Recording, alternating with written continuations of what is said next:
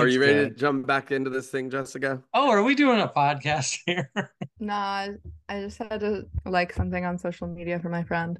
As far as you go, Jessica, you just have a bunch of theories. Not like a complete theory. It's Well, kind of late in the game for new theories, don't you think? welcome to this episode of the Prestige Ish Media Podcast.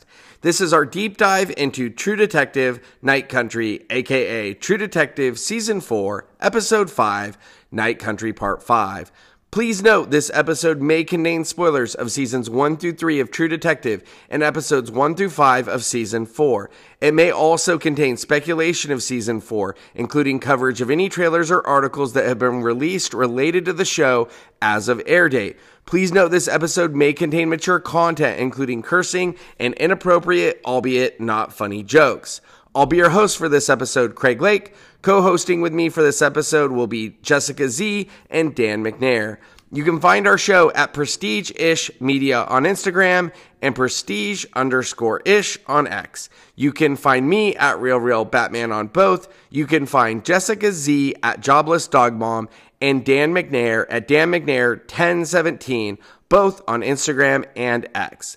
For listeners that want to stay with us after Night Country, we will be diving into The Boys next as we make our way to season 4 of that show. We also plan on covering Fallout on Amazon, The Jinx season 2, and House of the Dragon on HBO later this year. We hope you will join us for more episodes of the Prestige-ish Media Podcast soon. Now, without further ado, here's the episode. Welcome to the Prestige-ish Media Podcast. My name is Craig Lake, and co-hosting with me, we have Jessica Z. Jessica, how are you today? I'm fine. How are you guys? Did your kids roll in any poop today, or are they doing normal stuff today? No, they were like good and normal today. No I new know beverages, nothing. I noticed that you posted some Instagram photos of them. Yes, I did. Thank you for noticing. Dan, how are you today? Thank you again for asking, Craig. I'll tell you, I'm a professional cynic, but my heart's not in it. I'm paying the price of living life at the legal limit. What is the context of that? It's just Poe. something I wanted to say. I'm not expecting anybody to get the reference, but if you Edgar do, Allan Poe. Is it Hank haiku? no, very close. Some mid-90s blur. How was your Sunday at I only know Woohoo, I think. I think that's Hank as well. How was the casino on Sunday? It was dead. We do have a lot of Niners fans around here, and we don't have alcohol at the casino right now. So, not a lot of reason when there's a big event to go unless you really don't like football. Now, you can smoke in your casino, right? No, it's smoke free as well. Oh, that's cool then. That's a pro. Yeah, it actually, we're kind of a niche in that, but a lot of people, the people that like it, really like Yeah, I was gonna say I can't imagine not drinking but wanting to be around smoke. So at least avoiding both, that could definitely be a pro for sure. So we're gonna talk about Night Country Part 5, a little bit of a deeper dive on this episode. But before we jump into it, we just kind of wanted to set the table on where we're at after 5 episodes. Dan, did you have any revisions to any of your theories or suspects? Or I know you had some questions that you're kind of hoping to have answered in the next episode. Do you want to set the table for us? Yeah, I'd be happy to. We've been presented a lot of questions, a lot of mysteries, and some things bug me more than most, but we've only got one episode left to really get answers. There are some big questions that I absolutely just have to have neatly tied up in this episode. The first is a Danvers question. I want the answers to Holden and the whole twist and shout mystery. That's one thing where if this show ends and I don't know the reason for any of that, it's a failure. The second is we've got a lot of Navarro flashbacks and her time in the Middle East and her relationship with God. I need a better explanation of that tie into the show. And then the third thing is I got to find Clark in some ice tunnels. And I need to see where Annie K died in the ice tunnels. And I need some of that explained for me. So those are my three main plot related mysteries that I'm hoping that they can answer for me in episode 6. Now, I know Jessica had a list. Was Clark on your penis size board that you were looking for answers on, Jessica? No, the fact that Annie quickly became obsessed with him tells me what I need to know. I was just saying Okay. maybe if we came across Clark with no lower bottoms, we could answer both your questions in one I still fell haven't seen swoop. any scientists' penises. I think you need to go back on your own time I and I do, and explore. I just can't focus. Dan, so you had a secondary list of your hope fors. What does that list look Yeah, like? that's my wish list. These are things that might not necessarily be critical or essential to the plot, but questions that I've had since the beginning that I'm not expecting answers to, but still kind of nagging at the back of my head, if you know what I mean. And the first of those goes back to the first episode.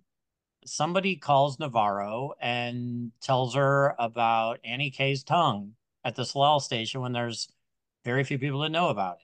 I want to know who placed that phone call. I really want to know how that information got out. The second is I want more of the Blue King crab. I think there's backstory and nuance here. We've got, a couple of people that work for Blue King Crab that have been minor characters. I would like to see them emerge, step out of the shadows a little bit. And I'm hoping that Blue King give me some more details. And then the third thing that I'd like to see is a Stacy callback. I want to see Stacy somehow appear, come back, maybe comic relief. Maybe she's Ava the Day. Maybe she's a killer. She drunk drove off into the tundra, creating an ice slab event. I don't know. But we haven't seen Stacy since the first episode. I Yeah. think seeing her name, the actress's name, I think she's like a Greenland local. I Even don't though think they she's filmed in American. Iceland. Yeah, Do you, that's what I meant. Iceland. Okay. do you think that Stacy, maybe we see like a morning scene of her like banging on Hank's coffin or something like that? Wanting Yeah. one last ride on the Hank I want train to before he goes Let I under. want me to in, just like she's I trying want to to get out know of the what the cell. point of her season appearance was. It does Yeah, seem like a little bit of build up early where so many other things delivered where it was just left as a remainer, scraped off the plate and into the trash. yeah, I am wondering if, it either ties back to Danvers' issues with Holden and Jake, if that was some sort of DUI incident, maybe it colors that a little bit. I still It would like could, to yeah. would like to know who her baby is that won't talk to her. On your first one of this list, Dan, I would think if we don't hear anything, that it probably would have been someone like Cooper or Lulu that would have told Navarro, unless they specifically show us something. But I mean, I think at this point we can kind of rule Hank out. I Yeah, don't oh, think definitely. I don't think it would have been P. I don't think it would have been Danvers. So I really realistically think we're probably looking at like a Lulu or a Cooper call out because we know at that point Lulu was contacting the families. So maybe either Cooper overheard through that, or maybe Lulu spilled the beans. That would be my guess. They've at least established with her some of these other characters that feed her info, like Yeah. multiple characters. So at least if we don't get it, I'm just gonna assume it's something minor like that. I was Uh, thinking Lulu too. I was uh, thinking the Coast Guard. They could be in on it. Coast Guard knows all. They probably saw it before anyone else did. Before before the station even got the call. They ID'd the tongue before it even went to forensics. Dan, did you have any revisions to kind of your suspect list from last week, or any theories you want to posit before we move on from Dan Corner here?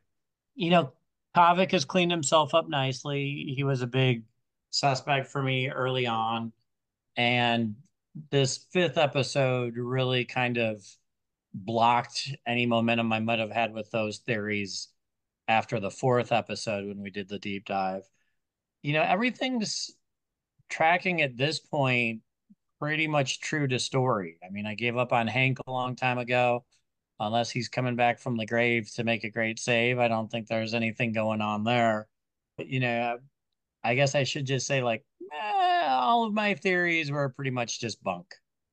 You had a lot of eggs in the Hank basket, Dan. That did not bode well for you. They all cracked and spilled all over the foyer. Like his brains. I guess that was the point. Jessica, do you want to take a few minutes to tell us where you're at? Thoughts on any questions you may have, revised theories, suspects, where are we at with old Jessica Z?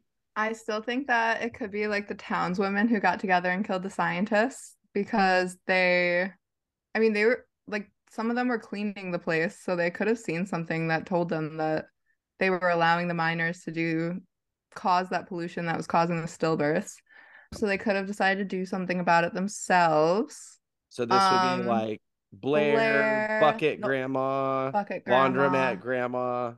Laundromat Grandma, I believe she's hosting at the meetings because how else did Darwin draw Blair? Because pretty much his drawing of that sea witch was like Blair, the blue We're, hairnet. just to be clear, we're thinking it's Blair because one, very specifically, she has 3 digits or some of her digits are missing. The And same that exact photo, ones from the that picture, the two that pho- there. that kind of matches the photo. And then what else are you saying matches from the photo that he drew?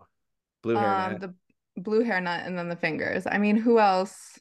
Exact two fingers. Where I'll give you some credit is I think, he was with Laundromat Grandma when he drew those pictures. We see Blair go into the laundromat last episode. So there's something that's possibly there. Oh, you know what? She could just do her laundry there. I didn't even consider that. That might be like the first consideration, but at the laundromat. But the other thing that I was going to say is I thought, who is the gal of the sea that you sent me the photo of, Jessica? What's the name of that? Sedna. I think there's something with Sedna in her fingers too. Yeah, she was missing. See, but in Darwin's drawing, he only has those two missing that Blair's missing. If you look, But both explain hands to are our bleeding, listeners, but two fingers are gone. God bless them, but our listeners, not all of them are on Reddit all day like you are, or me or Dan. So explain to us who Sedna is, what your understanding of Sedna and her finger. Paint a Sedna picture. it's from Inuit. Can I say that? Yeah. Okay. Inuit mythology or folklore, whatever. She was a girl who refused to move out of her parents' house, even though they brought her a bunch of husbands. And she's like, no, I'm going to stay here. And so her hunter father was really good at hunting, got fed up with her, and took her out to sea in a kayak or whatever and put her overboard. And she tried to get back in, and he took a little axe and hit her hands and cut off her fingers. 3 fingers came off and became 3 different breeds of seals or something. And so she lives at the bottom of the sea and she rules over the area for hunters and she provides them with their game. And if they pray to her and worship her, then she will provide them with lots of animals to kill. Now explain to me this finger thing, why you think they're different fingers than Blair's. Because there's only 2 and they're the exact same ones but like her dad hit both hands, I thought.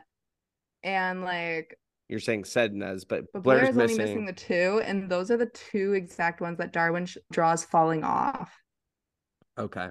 So I do think it's possible maybe Darwin just saw something while he was staying with Laundromat Grandma, but your one idea that you have is there's some cabal of townswomen that are fed up with the pollution and are orchestrating together. They killed the scientists and maybe to avenge Annie K as well. Yeah, that's all. Also, I don't believe that she went all that way to go to the dentist. And why wouldn't Kayla drive her? She's an old lady. It's dark all the time. How's she gonna see? Where do you have any other theories that you want to posit or any other suspects? So I think Pete was either there or either did Annie's death, caused it, or was there for it, and then called his dad to cover it up. So you've got Pete killing Annie K, and then these women avenging her death and the mines with their cabal killing. Yeah. Or I guess the third one would be instead of, I don't know. See, I feel like we have so many questions about Lund still. Why was he so important? We know he funded the scientists, so I think we're going to find out more about if the scientists were doing bad things. I mean, we obviously know they're putting out fake pollution numbers. Yeah. Anything else you want to hit on? I'm just wondering if I'm wondering if we'll see justice for Annie. I'm thinking that we won't. I don't know, but we'll see.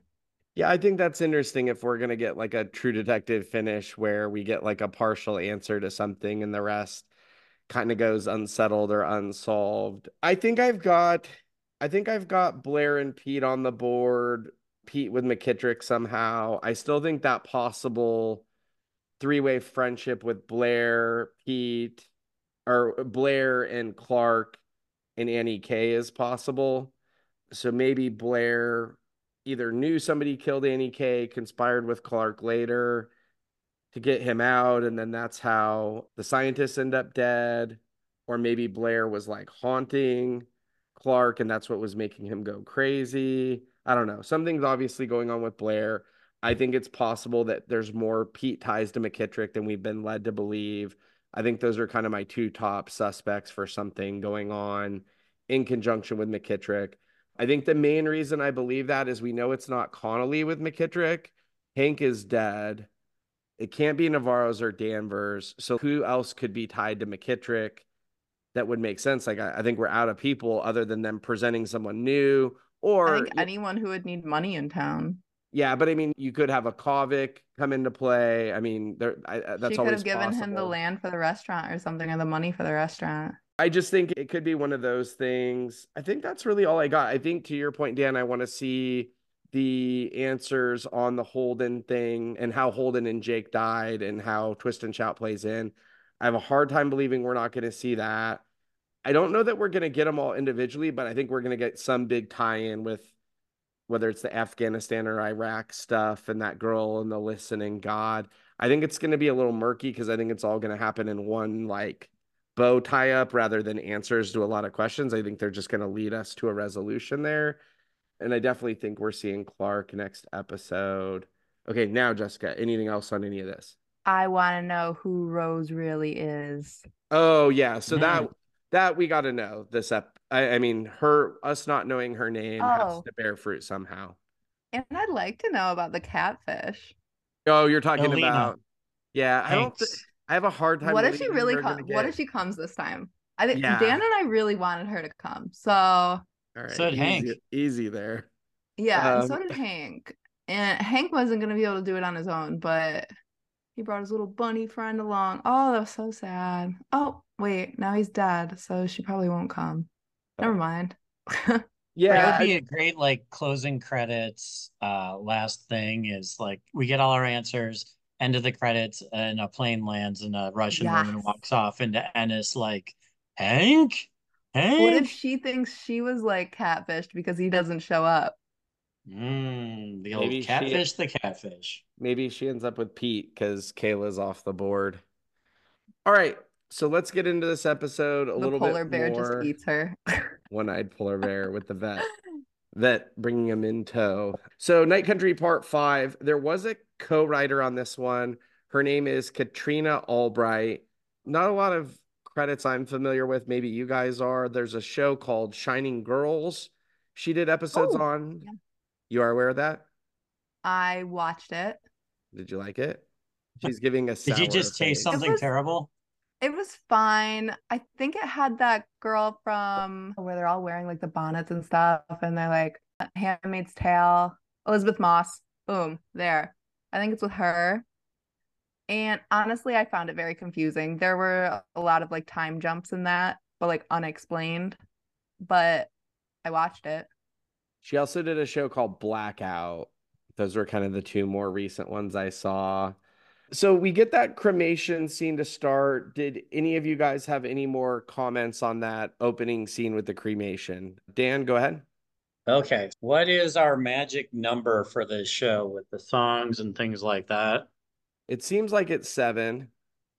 Yeah, and not like an eye-opening thing here, but I caught a couple sevens in the episode, and one of them was Jules' tag number has a 7 in it. I mean, it's a 4-digit number, so chances are 40% that you're going to see a 7. But did I actually? I think it's 2751. I'm like, there's a 7. What do you know? Just something I'm kind of keeping an eye on through this episode. Don't know if it means anything or not. What do they call those synchronicities or something? Or what's the other thing that girls say they have angel numbers, or is that 11s or something? Oh, is that the 1111? I think it's angel Is numbers that a or thing? something. I don't know. I think so. We'll Girls have do this? we'll have to ask a girl next time we have one on the podcast. I was just, it must be a West Coast thing. No, I think it's like some of the, you're not a big Oh, astrological maybe person a either, Jersey though, girl right? thing. You're not No, like it's an like a white woman's No, I Instagram. don't own. I don't own one crystal. yet. Let's see, angel numbers. It's when they're like 3 in sequence, I guess. So it's 777. For Your that, favorite. maybe not that one. I know you were questioning how hot the urn was after the cremation. Did you have any other comments on the scene, Jessica? For the fans of that scene, I recommend. What's that show that I love on HBO? How am I like Gr- blanking on everything today? Isn't it It's kind of like Pretty Little Liars, Princesses? 6 feet under. Okay. Lots Yes. of cremation in that show, and it's just it's so good.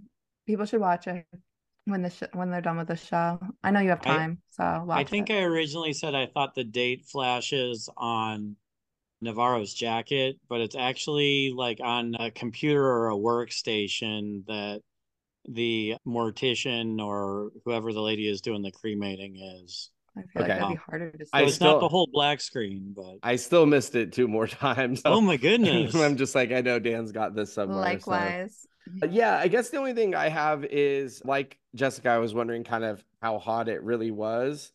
And then the second thing was just kind of this continual thing with Navarro where we see her navigating the system, where there's always somebody to help her with something that is maybe not underboard, but not quite above board. She's just always got a helper, somebody who's willing to kind of bend the rules for her or give her a phone call when they're not supposed to or whatever. Nothing major, but I just think that's consistent with Navarro. The only other thing I didn't see when she was sweeping that out, was it going into a trap? And was that trap what made the balls? I wasn't clear the process that got us what was in the oven to the balls that they had into that next oven to give us the ashes for the urn. So I don't know a lot about cremation, but it didn't totally give me a linear line of sight of we went from A to B to C. So I think they skipped a cremation step in there for me to kind of understand it fully. But that's all I had. You guys, anything else on your end? I think she probably just treats people nice. That's probably why she has people go out of the way for her and help her when she does need help, or Yeah. give her special access when she needs it. Slips them a $20 Oreo here or there. Uh, Yeah, just niceness. Nothing else for me on the opening credits other than when you've seen that episode, that shot with the truck is very obviously where Hank and McKittrick met. We mentioned that on the instant, but that's all I really have there. I still couldn't see on the outside shots of the lighthouse that it says the lighthouse. Like I just saw they're at a building. Where does it say You need a lighthouse? bigger screen. Oh no. So you know how Navarro's truck pulls up straight? There's a wall that it is facing the headlights that you don't get a long look at before her truck pulls up. Okay. And that says the lighthouse and it has kind of that logo. It's also on the lanyards and on the shirts of the staff. Once they're It's on inside. it's on the lanyard that Danvers wears as like a guest pass. Cool. Did you guys have anything else on that initial scene with Heiss? I No. was worried that you guys would think that I thought he was hot because of what I said about Matthew McConaughey. Did you And think I was Heiss gonna was text hot? you to be like, I don't. But then I Was didn't want to do that and have you be like, she's saying that because she does. was Heiss on your penis size you need answers for before the show's over list? Yes, he was. Was he really? Yeah. So I Like had a maybe couple. that helped him survive the injuries. How did you That's guys what we're trying to figure out. how did you guys both feel about Heiss as a character overall? I think Jessica described it pretty well in the instant that he's very much the tropey junkie. And, there's a lot of like common devices that it seems like his existence plays out. So if you don't expect a lot, kind of right in line with what I perceive that character to be. Jessica, any ads on your boy old Heiss? No. Yeah. Okay, so when he's telling her, it burned my eyes and then my ears went to shit. And they're like she's not talking loudly and she's not giving him a magnifying glass for the map or anything. He can see and hear just fine. I think he's exaggerating his injuries. Do you think he's like Stevie Wonder? I don't know. Like, how did your ears go to shit and then they're fine? But I guess I, Navarro's went normal, right? I meant more firstly, and I'll get into a few of his lines and we can dissect those, but him as a person, did you enjoy his character or not I really? didn't want him to die, but I thought Heiss was I wouldn't surprisingly move in with him. fun. I enjoyed Heiss more than I would normally enjoy a character like that. I think he played it cartoony enough that I had a good time with it. Would you let him do a podcast with you? Before or after heroin, I'd have to decide which was better. I'm not sure. Depends how long the episode goes.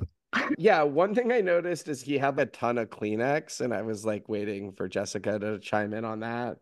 She had asked him if he knew Clark from before. So I think we mentioned a few of these lines, but I think they're relevant. No, I knew about the Tassal. I knew about Tassal, but I didn't know them in there.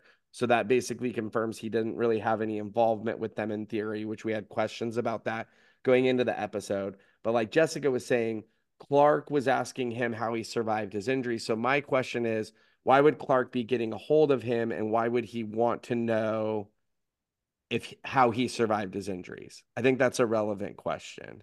Because who's injured that needs help healing their injuries? Is it Clark? Was it for the other scientists? Is there somebody else we don't know about?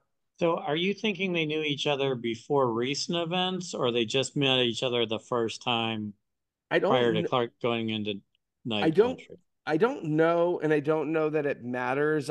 For me, the question is what matters. Like, why is he asking that question? And when would maybe be would tie into the why, but I don't know either, so I can't really say. But was it something for Annie K? Does he, we know he thinks maybe Annie K is still alive in theory. So like, is he asking more recently for Annie K? I don't know. I just think it's relevant why Clark was trying to find out how he survived his injuries, how Clark would have tracked him down. There's a reason that had to be happening. So I think that's relevant. I thought it was interesting he didn't know what the night country meant when sober, and she just mentioned that Clark kept saying she's awake a bunch of times. I don't really have a lot other than that, but I just think the reason why he's asking how he survived his injuries is pretty relevant there. That's all I really had on Heiss, other than me enjoying him. We did get from Danvers what happened the day of your injuries. He talked about the cave in, the men died trapped in ice. We ran out for help and there was a blizzard. So, to your point, Dan, are these storms happening around these events? Is that, are those tied together? And then he said he heard something screaming, howling. So, I think that's interesting in that if you look at what Danvers is seeing, she's seeing ghosts or people. Most people are seeing ghosts or people, but that screaming and howling is like, why are they hearing that? We've seen caribou go crazy. Is it related to the animals go crazy when these events happen? He wakes him in the hospital. He said ears all gone to shit, but I think you're saying, Jessica, they could have improved a little bit later. Like it could just be it blew his eardrums out. And on the eyes, it looked like one eye was clearly gone, but one eye didn't look too bad, for whatever that's worth. Weren't Navarro's ears bleeding too, Yeah. which Well, I made think it look like her eardrums blew, and then she was like, fine. Did they go back to normal in a week? I don't think that quickly, but I think they heal, right, Dan? Do you have any eardrum experience? Please, Nothing doctor. there, but it is capable of healing, that's for sure. So I think that's all I got there. He does mention that the entrance is at the end of Bear Creek, the caves are collapsed, and the ice is like crawling on thin glass. So I think obviously we're gonna see that thin glass type stuff bear fruit later. Did you guys have any thoughts on Navarro and Danvers' exchange in the car where she's asking if you're up for this, and we see Jules kind of buckled in the back? Danvers asks if she wants to talk about it, and she says no. I get the feeling Danvers didn't really want to talk about it, but she was trying to give her an opening to. I thought it was cute that Jules was buckled in her little urn. Any thoughts from either of you guys on that? It was only Not on buckled in that at part like of the it. bottom. I Are you, thought that wouldn't hold it up if there was like actually any motion in the car. you didn't think she did a good buckling job? No. I feel like I probably tried to buckle my dog's ashes. Dan, what were you going to say? Later in this conversation, when Navarro's asking Danvers about Leah, there was one part that I didn't really hone in on the first time through, but that's about it from this interaction. Do you want to cover that one now, or do you want to get to it when we get there? Yeah, we can cover it now. In our instant reaction, we talked about Danvers through this episode and how we kind of see a little bit of the evolution in her character's thinking. And here she refers to Leah and her group as crazy radicals, which is kind of one extreme way to look at it, especially when you see where she kind of winds up at the end of the episode in terms of this. And Navarro kind of defends them like they're not crazy radicals, stands up for them a little bit. But I just thought it was an important marker that Danvers thinking before these events that happen, this is how she's describing. Yeah, even within that one scene, though, I think Navarro kind of quickly transitions to talk about the water, and Danvers actually says, I know.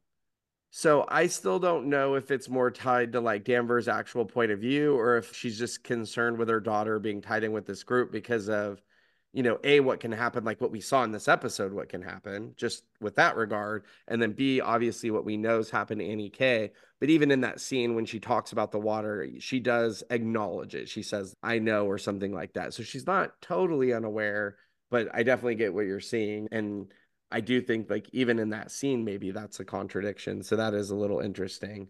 Any addition on that Kayla packing Pete's bag scene, Jessica? No. Dan? No, we nailed that last time. Yeah, the only thing that I had on it, her exact quote was, he said, what's this? That's your bag.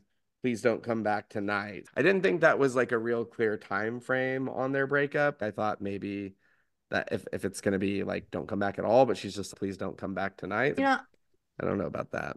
It is weird that she would kick him out that night that she knew she had to work at the Laundromat. laundromat. And the Like, would you grandma's let him stay to watch the kid like 1 year and then and kick him out when you don't need him? the grandma is in Fairbanks. Yeah, it just seems And like Leah's in jail. Where is Darwin? Literally. We have no kind of answer. seems like she's just trying to get him out of the apartment.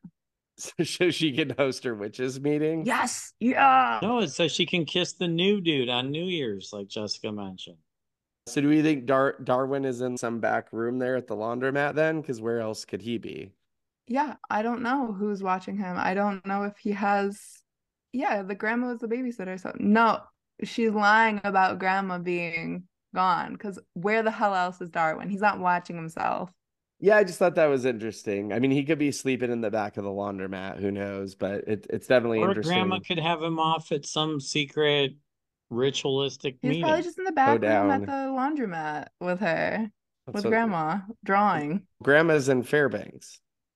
No, lying grandma's because not in Fairbanks. she has to be watching Darwin. Grandma's off killing scientists. The cabal of grandmas. She doesn't just let anyone watch him, and that was a good point that Leah wasn't there. Yeah, she's in jail or the protest, soon to be jail. So we get this set up. This is that scene you were talking about, Dan, where they're in the car. She's asking about Leah having a girl, and Danvers mentioned she has a girlfriend. Navarro says, I have a bunch of those. She follows up with the crazy radicals. Navarro says they aren't crazy. It's the fucking water. It's poisoning people. And Danvers says, I know. Just so we get Danvers at the cave entrance. She's still pissed, or Navarro is. Fuck this shit. Any second passes on that whole deal? Nothing. Yes, as a middle-aged woman now, I did want to make a meme, but I don't know how. That said, me when I go to the grocery store and see that they've rearranged it. Was a little bit of a Travis Kelce reaction there. Oh, She kind of lost it. dude, he is out of control last night. Do you trust him with Taylor Swift, Jessica? I don't know. Maybe she like likes the mean bad boys. So the next thing we get is John Hawkes as the actor. It is a song he made for the show. I am referencing a Variety article for credit. The song is allegedly no use. He really didn't want to write, sing, or perform a song for the show, and Issa Lopez forced him. So first, I think he wrote the musical on it, and then she's, yeah, but what if it had words? And he claims that they almost got into an argument over it, and she just kind of kept pushing him towards this performance piece. His band that he has is Rodney and John. Best I can tell, they've been performing for about 20 years. So that's some background on the Hank song. Missed opportunity to hang some posters in Chuck's dorm room. Yeah, it should have been Rodney and John in there. Yeah. Did you guys have anything on this? We get kind of this cross scene here of Hank singing, and then the protest in the background. Anybody got any ads here? Did Pete On the Pete said second that watch, he oh I realized that it was the blue room that he was painting for his Russian bride. I didn't pick that up the first time, but as he starts playing, I went, Hank, live from the blue room. Okay. I missed that too. I just thought he was like in his living room or something. So that's good reference. Jessica, what were you gonna I say? think I think it was the living room that was blue. Oh, I thought yeah, it I'm was not like every sure. room. We do get a lot of blues and teals in the show in general, like the shed. I think Peter's underwear at one point. Didn't Pete say that he'd never heard his dad sing before? So that was like his first time hearing him sing Yeah, Also yeah, the that's true. last time, but and play his guitar or whatever. Or And then just he sing. like I don't know. breaks his guitar string, and I was thinking I didn't fully carry out the chain of thoughts. Like, oh, if I were going to get Christmas gifts for the cast of True Detective Night Country, I would get Hank some new guitar strings and like a decent Tinder membership. you And still then I thought that could be a fun game to play for everybody, but I didn't keep going with it. you Oh, got poor Hank when he hardcore logs Hank on the on. brain. When he logs on and sees Danvers is like the only match nearby. And then he like Possible match. drives the town over and she's still the only match. Right? She's like getting closer because she's You banging got a dude like over there. bucket grandma, laundromat grandma, knitting grandma, Danvers. And Um, Stacy. Yeah, Stacy. I did think it was like interesting, kind of I guess one of the refrains on the song was forever bound to lose. So what's the use? So I guess this is just like his lost, like post bride not coming song. We did talk about kind of how that transition in the protest went, and it looked like after Leah threw and hit that Navarro in the head, one of the SWAT officers grabbed her. I thought he went to the nightstick pretty early. Eventually, when Navarro came by, she said, "Hey, she's a fucking kid." And then he said, I thought he called her a bitch or something, but he said, "What the fuck, Navarro?"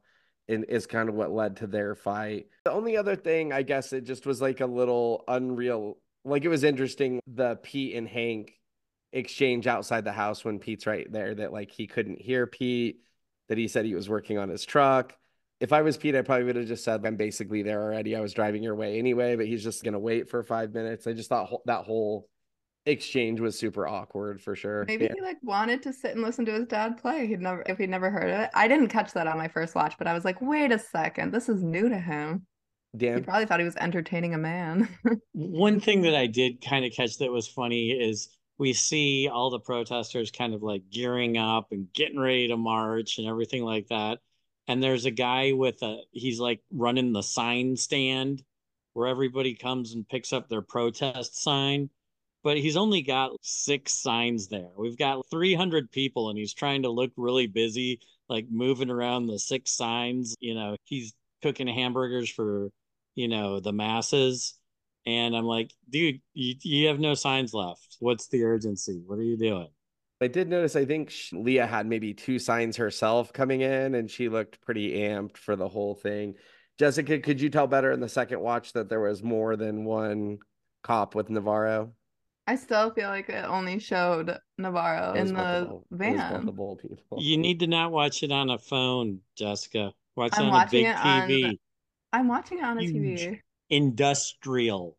Put Craig, on you're Do gonna have to Not send us big Disturb. TVs so we can do better. Jessica has a big TV. My parents have a big TV. So I still thought it was a little interesting that Connolly was on the phone. He did say that the meeting was about the protests, right? He doesn't hint No, that it's about other things. he kept skirting around it.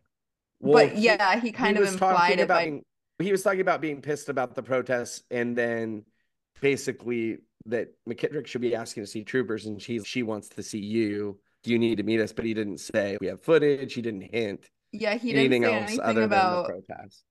yeah, he just let her keep assuming that without correcting her. He just kept being like, she's pissed. And then she's like, but it's not even my territory. She wants to talk to the chief. He let her go in there completely blind. And then Navarro's calling that's going on. And I think the real big key to the fact that they were going to book Leah was when she said, really, because I fucking will, to Danvers. We get this exchange with Navarro and Leah where they're both like, what the fuck were you doing there? And Leah being like, whose side are you on? That's where the Jesus Christ, I'm actually feeling for Danvers quote came from. I do think that Leah calls them fucking pigs a lot for somebody who's like the daughter slash stepdaughter of the chief of police. I just think it's a wild stance to take. I think they are hinting at a larger, more widespread problem with violence between minors, cops, and pro minors and anti minors. But I feel like they're not doing a good job of showing us that because Navarro and Danvers are like very adamant and just everything they say makes it seem like it's very extreme. But we haven't seen extreme on either side. I don't know if violence is the right word, but I would say tension would be maybe the word I would If the use. violence Like there's a isn't lot there, of then what are they tension. afraid of? Like, why We are they did see being the so bar fight mean at to? Kavix a couple episodes. Yeah, Yeah, but like that was like two men. I think it's like bubbling is the point. And when it bubbled over the last time that 6, 7 years ago, a girl ended up murdered, Just potentially. one murder in 6 years, and they're terrified of her being a part of it. I mean, she looks similar to the picture. She's probably in a similar age range, maybe a little bit younger. I don't think Navarro's terrified of it. I think it's just really, Navarro Danvers. being like, I actually feel sad for Danvers. I think she just meant because Leah's being such a pain in the ass, is what she meant. Yeah, but she's implying that Leah's not picking up on something either. No, I think she's just implying that she's a hard-headed pain in the ass. What was your take on that specific line about I'm feeling for Danvers right now, Dan? Oh, I totally thought that it was an eye roll. You're being a brat. You're causing gray hairs and stuff like that. Like she's Straight just a at mouthy Leah. kid. And even though Navarro probably is more in line with her belief system, I think that's the point is she's such a mouthy brat that she's making Navarro feel sympathetic to Danvers, even though she's more sympathetic with Leah's side on things. I think she was just sick of listening to her. And you can see that when she's calling Navarro a fucking pig when she's the one that got in a fight with another trooper just to get him off of her, protected her, and she's still bitching about basically everyone. Seemed like an extreme reaction for a 5-minute drive, but I guess she like threw something at her head, so maybe she started the drive like annoyed with her. Yeah, and I mean, they've all known each other. Like all these people have seen each other before, so they're familiar with each other's work. Danvers confronted Pete like maybe he was covering for Leah and he knew about her going to the protests. And Pete obviously says that he wasn't. So that's how she finds out that he had got kicked out. I did think I know we're like kind of trending away from the you need a place to stay, like from the Danvers and Pete hooking up thing. But it did almost seem like Danvers maybe thought there was like some fresh meat back on the Alaskan scene for her, just like the way that scene was played. I thought it was played a little funny from her. We got from Leah, you mentioned it briefly, but we didn't really go into it. The Coop, book me, will you? And so once again, this is like all some of this like small town behavior. You couldn't go into a normal police office and tell them to book you, but both the relationship from her to Danvers and the fact that this is such a small town is where you get a scene like that. Did you have anything on the second pass through on the Leah booking scene, Dan, or any of that other stuff going on? No, didn't have anything new there. I think Danvers just loves to be right and I told you so or whatever. And she's been like telling Pete that all marriages end in divorce like all season. So she was just, oh, you get divorced. Oh, really? I don't know. She just still don't Well, like her. I remember her telling his wife that she would be sick of him soon enough is kind of the key scene that I remember. But that sounds like something she would tell Pete, but I don't remember like other scenes like that other than the one with what's her name? Kayla. Kayla. Yeah, I do recall that. Yeah, she had like Um, one with Pete where he was like, she's gonna divorce me or whatever. And she's like, you're welcome for, speeding it up or whatever. so this is where we do get that. It's not all bad though. Take a look at this. This is the thing that you've been looking for. We kind of covered that before with the LLC and the tax returns. Tuttle United. Did you have anything on that second pass, Stan? No, I just think he's, pretty thorough at doing this sort of thing, and he's proven it here again. Jessica, anything on this? Here's a question. Are there any cops in town that do any work other than Pete? Selena Gomez would tell us that somebody who wants to stay close to the crime is always a suspect. Any second passes on that? Leah bringing the Pepsi or Pryor bringing the Pepsi to Leah in jail. Did you guys have any takes on that second pass through? You were talking about some of the graffiti, Yes. and there was, I think I confirmed the things that you were seeing before. And there's also a game of Hangman where I don't know how you can play Hangman with one person unless there's two people coming and going from the cell like That's constantly funny. every other day to move it along. I did notice there was something from Issa Lopez on that. Oh, so there's a drawing in there. It's like a shark on a penis behind her. And I guess it's in Scorsese's movie After Hours. And a few people spotted that, and she did clap emojis and well spotted and stuff. For whatever that's worth, if you see a shark latched onto a guy's penis, that's what's going on with that one. I've never heard of that movie.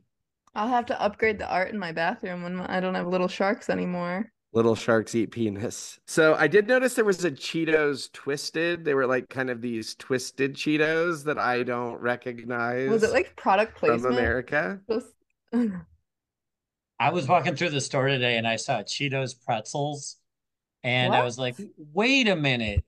Was what I saw in that episode, were they trying to do some like advanced advertising to create a demand for this product that hasn't come out yet? Because it doesn't look like my normal Cheetos, and I know Cheetos pretty well. Yeah, I mean sometimes there's more region specific items, but if not, I would expect it's an item that's about to come out. I did try the Cheetos pretzels. They're okay. Nothing amazing, nothing bad. I would say the bag I got was too big. I could have just done with a few of them and that was enough. Does it leave you with as much Cheeto residue on the I fingers was at the gonna end? say, if not more. Like Really? I was heavy Cheeto hand after those things, man. That's the thing they need to fix, if anything. Almost so much that I didn't want to eat anymore because I was just tired of having shit on my hands. Right. Did any of you guys have anything on the second pass of the skate scene and him falling on his ass and that kind of thing? No, if we're going the Pete as a villain route, this seems to debunk that a little bit, but Yeah, it I could would be agree. very convenient timing here to place it to make you look the other direction. Dude, he Yeah. let his whole team down and ruined their record. How's that not a villain? Yeah, I would agree with you, Dan, that that could go either way in the establishing. The two other things that I noted that we didn't mention, maybe on the instant, was she talked about him having a goofy smile on his face when he fell, and that's like part of what she fell in love with. And so I think that's consistent with him not wanting to feel like this, town idiot or whatever he's perceived Uh, as. Sweet The idiot. the other thing though that I did think was relevant to it, she said she just misses that guy Pryor. Don't let good God Almighty, don't let Liz ruin that guy, okay? And then she said she's not good with people she cares about, which we got that line in the trailer. But I thought it was interesting. Don't let Liz ruin that guy. I mean, I don't think Liz ruined it for him, but he's not going to be the same after what we saw in this Yeah. last episode. There's no way he can be going forward. So Danvers is headed to meet with Connolly and McKittrick. I did think it was interesting that Danvers just passes kind of right through the receiving or entrance of the Yeah. mine. So I don't know if that's she's been there before, she just doesn't give a fuck, or what the reasoning is. She blows off the receptionist. Yeah, and she immediately goes into the mess at the protest is on the troopers running a shitty outfit, not on APF, not on me. It seemed like she was going to go right into that evidence she had, which once again, I just think is wild. And then this is where they take her to that video of the restricted area. Did any of you guys have anything on this second pass through? The video footage, the camera, it was zoomed in times 57. Okay, And we interesting. got Jules's tag number was 2751. So we got the seven and the fives. I don't know what it Interesting. means, but that same number turned around. And it Dude, was they not, have NASA cameras. well, That's they crazy. have money. It was 9:15 in the morning, so we got a 5, but not a 7 there. Dude, Mm. think about how expensive that camera is, though, just to watch that closed mine tunnel Well, entrance. yeah, because if that's where the secret that's going to blow up your entire mining Well, empire is, that's yeah, you need to yeah. have it under camera surveillance. So I did think, once again, like I kind of mentioned it in the instant, but I didn't maybe articulate it really well. Really weird to have McKittrick leading the interrogation of the chief of police almost. So she's asking her what led you to that location. She's kind of asked why they're there. She's asking a lot more questions than you would think would be allowed of somebody in her position. I just found it to be an interesting dynamic. She didn't have to give the name Otis Heiss, did she? Yeah, That's what yeah. I And was thinking. She killed him. I mean, she gave a lot of information that I think she should have just given maybe some, but the information she gave I didn't think was positive. As you mentioned, Dan, they said it was a slab avalanche, I think. Is that what they called it? Yeah, something like that. They also refer to it as a weather event a lot. Yeah, and their excuse was the last sunset. They went out to watch the last sunset of, before the sun went down I'm for a gonna while. nakedly hold hands and watch the sunset. They mentioned ruptured eardrums, flash freeze, fatal hypothermia causes hallucinations. As we mentioned before, Danvers confronts them to the point that McKittrick says she's going to leave her alone with Connolly. And then that's where, as you mentioned in the instant, Dan, she kind of starts going off about what was it, Bill being such a bad lay, that terrible lay. You have my sympathies, et cetera, et cetera. And then on Um, second watch, Connolly's reaction, he does like a double take, and it's yeah. another comical, goofy Three Stooges kind of move. And after watching him run and pantomime to brush his teeth in the previous episode, this guy is not a good candidate for mayor. You can't vote for Connolly. You got to vote McNair, mayor of Venice, 2024. This, he barely You knows have him. my vote. Thank you, Jessica. If only any of us lived in Alaska and could. If you promise I don't have to see your white ass with Danvers, I'll vote for you too.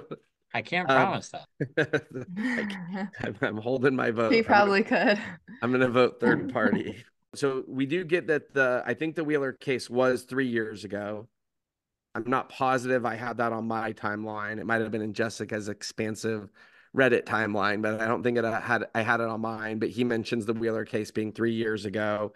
You and your partner Navarro, white male, murder suicide, except there was no suicide. So once again, mention the instant, but I just think they were fucked there.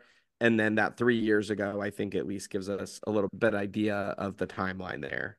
So we have to assume then that also Navarro might have been pursuing that Annie K case with her for 3 years, That much later, yeah. prior. So I think that's maybe a little bit longer than we were expecting.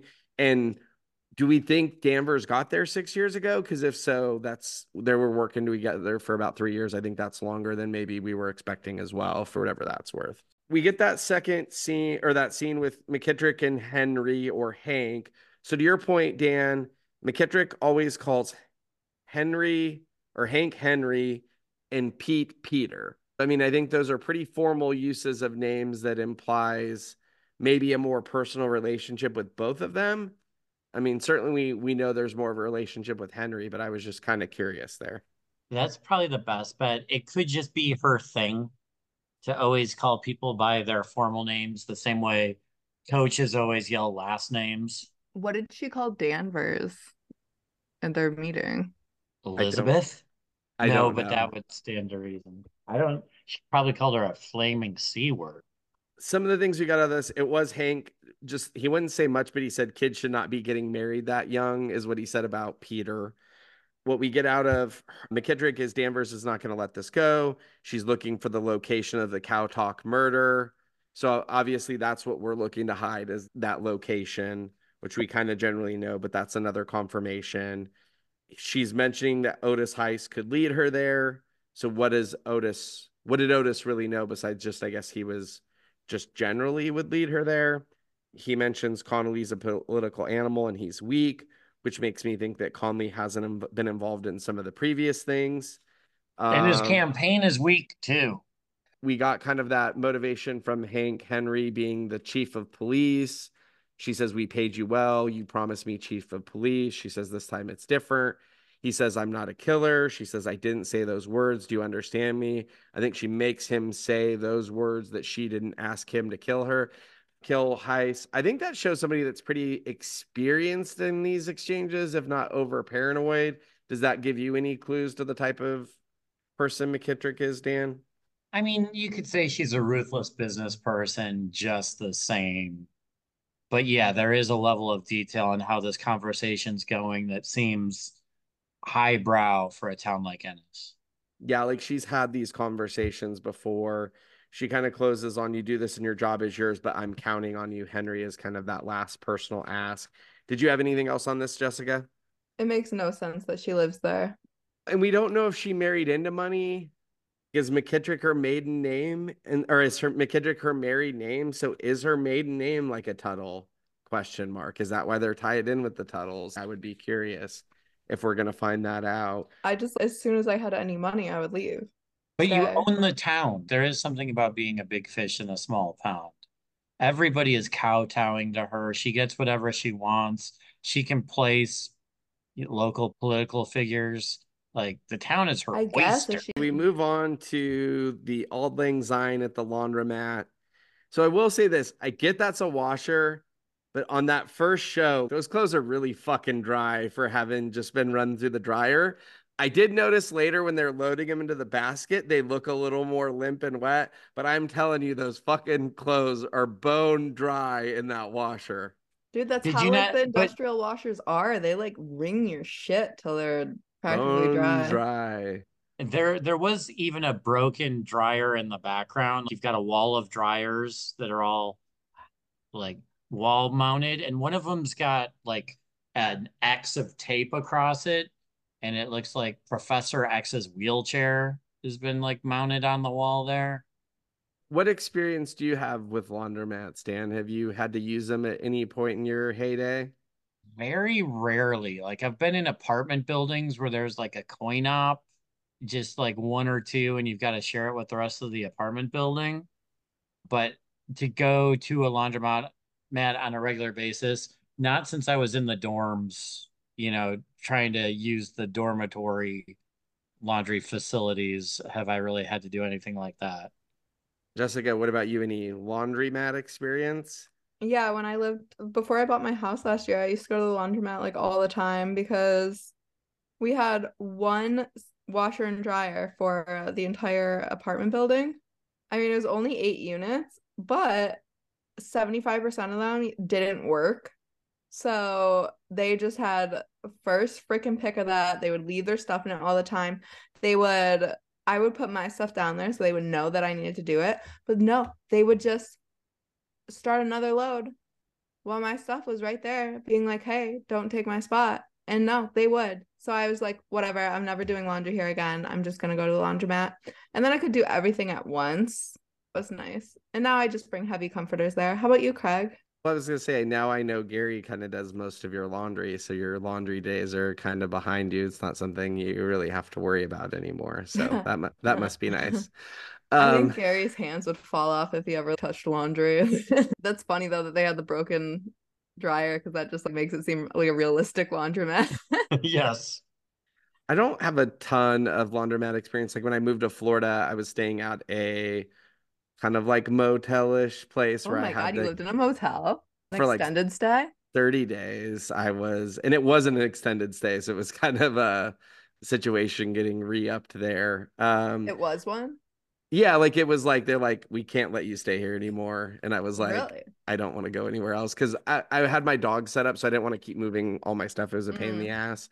But I mean, like I would use that one. I was gonna say the most unique laundromat I've been around though, in Steelville, Missouri, where my family had a campground, there was a Subway slash. So it wasn't big enough for its own Subway, but it was big enough for a Subway slash laundromat. So that was probably my favorite laundromat I've seen. So as you mentioned, Jessica, we do see Kayla, who's covering for laundromat grandma, who is at the Crentist in Fairbanks. And as Kovic and Kenny find her, Blair walks in the background and is doing her laundry. She found out about The Rock and what he was cooking. The guy said his grandpa taught him to walk away when he saw those. People would leave them as a warning for hunters, places where the ice would swallow them whole. You had some skepticism in our first watch that you thought this guy was involved in something, Jessica, or there was something nefarious to this. Do you? I had nothing to add until you said something about Heiss having a lot of Kleenex. And this guy was wiping his nose the entire conversation. What's making their noses run? He's been in the night country. He's been in the night country. Do you need to do drugs to go into the night country? Question. Oh my God, maybe they are all doing drugs. Maybe that's where McKittrick's making all her money. I don't know. But on the underground crank. Yeah. Wouldn't that be crazy if they just like, found a massive natural crack rock? I don't think you can grow opium up there. But I guess if you had like a giant facility, underground facility to make drugs. Oh my gosh. But I don't know. But yes, his nose was running the entire time. That's a good point. And I didn't notice Heiss doing that, but you said. Anything else on this other than the tissues, Dan? You got to wonder about the Blair sighting. You got to wonder about that. Do you guys mean the person that you guys both described as very insignificant in episode 2? Is this the same Blair you guys are talking about? Blair. Oh, okay. Just making sure that I'm going to have to listen to the episode 2 pod one more time. You tripled down on it for sure. Yeah, I was rude about it. It's going to be a fun one next episode for sure. I look forward to it. Do we have any second passes on this Navarro and Danvers scene where Navarro kind of confronts Danvers on the case and how it connects everything and the rock, and Danvers is trying to shut her down and basically saying it's over. Connolly's shutting us down. Did you have anything on the second pass, Dan? I don't think I picked up anything here more than the first time. Jessica. I'm just embarrassed my hands. I can't think of anything else. To the listener, Jessica has just sent us 75 pictures of her hand. It's like we've gotten more high fives than an NBA game.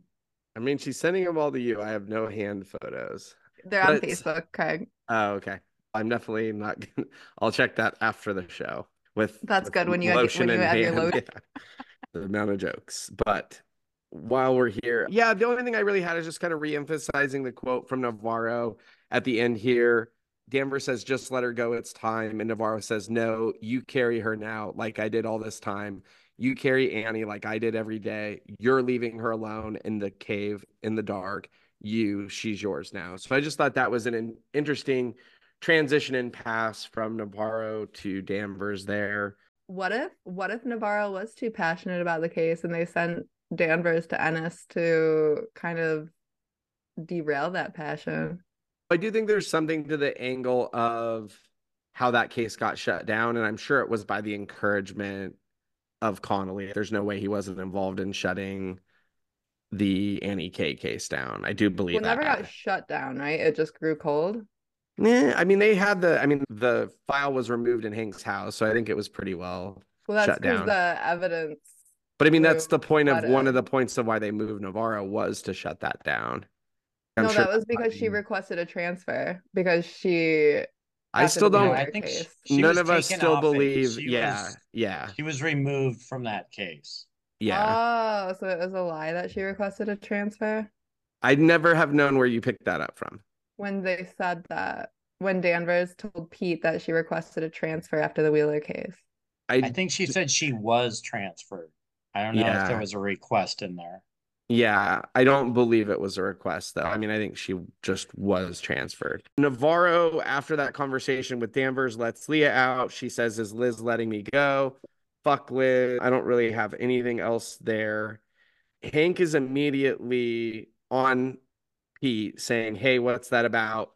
Family stuff, you know." He's just sitting there and Pete's like, "You need anything?" And then this is when Hank brings up that incident at the ice. I did think I had this in my head, but I didn't want to rely on my memory when we were on the last one. But he was 9 when he fell through the ice. And that just seemed, I think you had 7 or 8. 9 was not mentioned. But I didn't want to say 9 because 9 seemed too old for him to not to remember. 7 made more sense for him not remembering than 9. Neither one makes sense for him to not remember. the younger he is, the more sense it makes, I guess is what I would say. But If you were anyway, in like a house fire I'm the when you were worst. 7, You you can't would ask me. remember. You can't ask me because I remember stuff from when I was 2. So I'm the worst person to ask about this. Dan, what was your take on this scene the second pass through? I kind of just breezed through it because already in my mind, I'm convinced that Hank is trying to structure a narrative to Pete. Pete is a valuable chess piece in between Danvers and Hank. And, this is, he, Hank might have played the song earlier, but the song he's been playing all year is Blood. So your take on this is it's more of him trying to play the emotions of Pete for his needs. Yeah, same as he was with the ice skates, same as now all of a sudden he wants to come over and be part of Darwin's evolution. And yeah, it's just him making desperate grabs of a desperate man at a desperate time. Jessica, I know you've had a lot of different theories on this. Do you want to put a bow on your feelings on this Hank descriptive scene here? Dude, I know I sent you guys a text on it. Well, You just sent nine give us texts. You your want to narrow it thoughts. down to one? I just think that it's gotta be significant because they spent a lot of time on that story. They spent a whole scene just on that story, and they like recreated it and everything with a flashback to Hank chopping through the ice. But we don't see the flashback of Pete falling through Yeah. or Pete even being there or Yeah. skating. We don't see skates. We see nothing. We don't see him pull Pete out. We literally only see him picking through the ice. And it's the busiest episode of the entire season with the most information that they've given us in an episode so far. And they spend a whole a whole scene and flashbacks on that. So I think that it's significant. I don't think that's what really happened. And maybe he's alluding to something else that Pete knows what he's referring to. Can I jump And on you Pete's for a second avoiding here? talking about it. Did you have something, Dan, before I No, I hear? think this is actually some critical viewing from Jessica and some good points. Yeah, I'm going to steer it slightly different. I think you have some good points, but I think the reason why they showed it to us is, I mean, we already know from the trailers we're going to get Danvers in the ice. And so if they've got an ice picker out of here, I just think they're setting the table for how it's going to be somebody getting somebody out of the ice with the current. Because they mentioned the current taking him away and him having to rush ahead and break through the ice to break him out of the ice. So I think more than us going back to something with Pete and Hank, who's already dead, I think maybe we're going to get how difficult it is to get somebody out of the ice that slips into the ice and starts getting drugged by the current. That's my It can't guess be on that it. hard. You've seen Hank's arms. And also, I just thought maybe it was alluding to something else. Maybe Pete went under for another reason. Maybe it was Annie he was referring to, and Pete was with her and they fell through the ice while they were looking for that mine or something. I just feel like it's more significant than what we know Yeah, right now. I would say two things are possible. So it's possible we get like a wrap up scene with Pete at the end where he remembers that scene and either remembers his dad rescuing him or his dad like neglecting him on the way to rescue. And maybe that's how they wrap up Pete's feelings with his dad. That's very possible. It's possible we get something with Annie K, or it's possible that, it's going to relate to Danvers going in the ice later. I think those are really the three possibilities of what we can get out of that. Next, we get the Warm Shadow by Fink. Dan, I know you're a big Fink fan. You've been to at least several of the Fink concerts. I like Uh, Fink more than Pink. oh. So Danvers is late at the office. It looked like she was packing up the Salal file boxes to kind of wrap up that case and then kind of sat at her desk, I think, with the ice maps. So I think we kind of see her in her process, kind of contemplating where she's at here. But I think that's what I saw there. Did you guys, when you first saw Navarro and Rose breaking into the ice, did you think they were doing that for the urn, or did you have any other thoughts?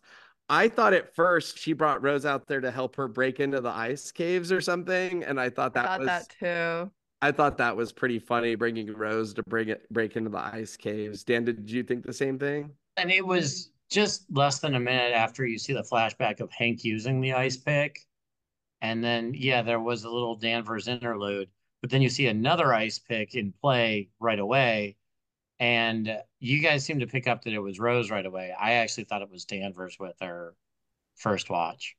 And the other thing too, just kind of with that prior scene again, like I just think we're setting up some dangers of the ice in this next scene. We get a crack in the ice and they're kind of just like really playing. And once again, rightly or wrongly, I think everybody knows Danvers going in the ice in the next episode. And so I think they're just setting some of these stakes here. So we kind of joked about it, but they put Rose's ashes in the water. Here you go, baby Rose girl. isn't dead, Jules. Oh, And say she might as baby well girl with be. some respect on that.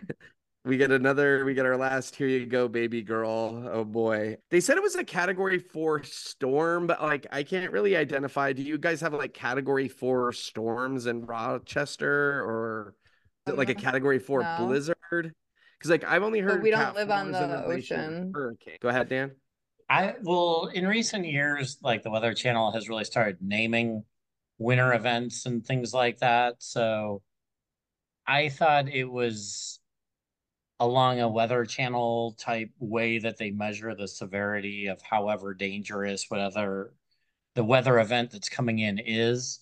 Looks like Yes, I view the different categories as like a tornado or a hurricane or things like that. it looks like they have But it's not a cyclones. big leap of logic to name a winter storm categorically the same way for me.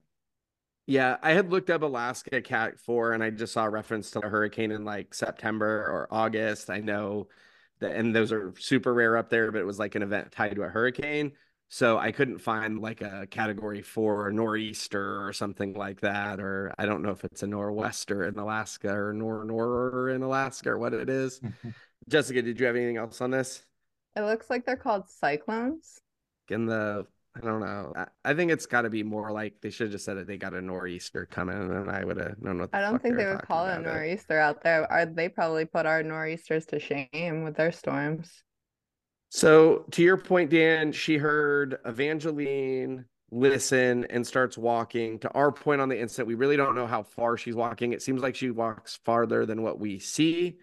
She kind of flashes into that Iraq, Afghanistan stand place. And as she comes back to in the current timeline, the ice breaks and Rose kind of rescues her. She says, "What the fuck were you doing walking into the sea like that?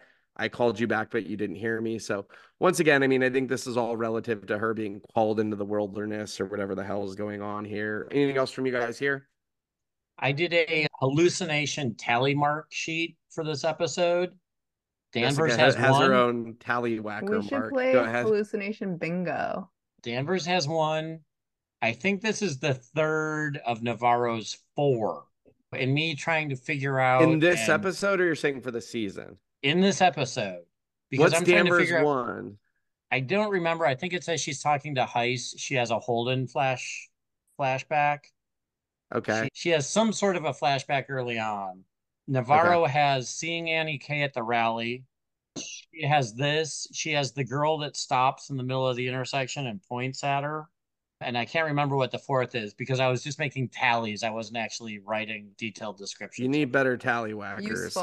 I have some questions for you though. On the Navarro ones, do you put any other level of significance on the Annie K one at the protest scene? I don't have any extra significance. It's just it marks her as a more unreliable narrator to me because we're seeing things that nobody else is seeing. So we're not there yet in our timeline, but we can talk about it now. Do we think she saw that girl or didn't see that girl? I think she saw the girl, but I don't know that the girl necessarily stopped and pointed at her and was possessed the same way that Lund was. And That's what I thought. I didn't know if she was possessed or if it was like a Haley Joel Osment moment or like that In girl Tusk or in The Sixth Sense?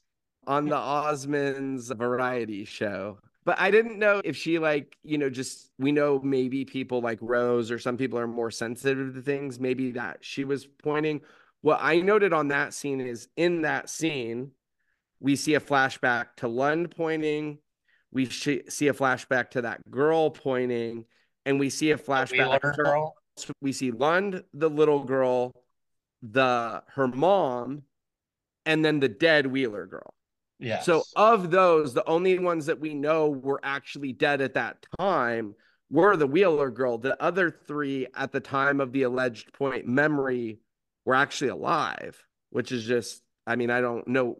None of us know what significance it has at this point, but I just Yeah. thought it was relevant that three of the four were actually living pointers. Whether she really saw them point or not is another story. No, but you do like hint at something like, could somebody be temporarily possessed in an exorcist type way where they're a vessel to Yeah. speak to Navarro? And And then, and I took more as some of them as vessels, but that little girl could have just been in tune with the same stuff Navarro's in tune with, because it didn't seem like an aggressive point, A like mini it, rose. yeah, like a mini rose, but like it just seemed like a point, like it wasn't like a evil point. like a rosebud. Actually, okay, Craig. It's all Okay. Citizen Kane. Okay, Okay. because Nicki because the Minaj. mom was Okay. like because the mom was like, "Come on," to the kid. Yeah, So the kid did stay and stop. stare. At least stopped. Yeah. Yeah. Stopped and stared. Do you think Travis Cole has ever been kissed by a rose on the wind? On the wind? Question mark. Who I don't know knows? what that means. Or was it There's a an Seal Alaskan song. seal? Kiss. Oh, there we I go. think Now Raymond Clark's hiding in plain sight as Rose. he's wearing Rose's skin like in Oh my silence. God, So like no, not like that. Or in No, Tusk? we're gonna no. see we're gonna see Rose Bush this next episode. It's just his All beard. I think I think Dan has just about snorted his beer on the episode. Any second pass on Danvers going for Leah in the bubble bath, telling her to come home for New Year's? I didn't see anything here that we didn't talk about before, but I do think these are pivotal moments in the Danvers character, maybe a little bit more so than you guys do. That's where I lean. Yeah, I mean, obviously for me, the biggest thing is she brings up the 9 stillbirths in 3 months and kind of makes Danvers, I think, more aware. I think Danvers was aware of a few, but not like the number of 9 in 3 months. I did think it was funny when Danvers was asking, "Is that bruises?" Leah says, "Don't be dramatic. Like it doesn't suit you, or it's not like you, or something like that." Leah mentions that everything that Annie K fought for is still happening.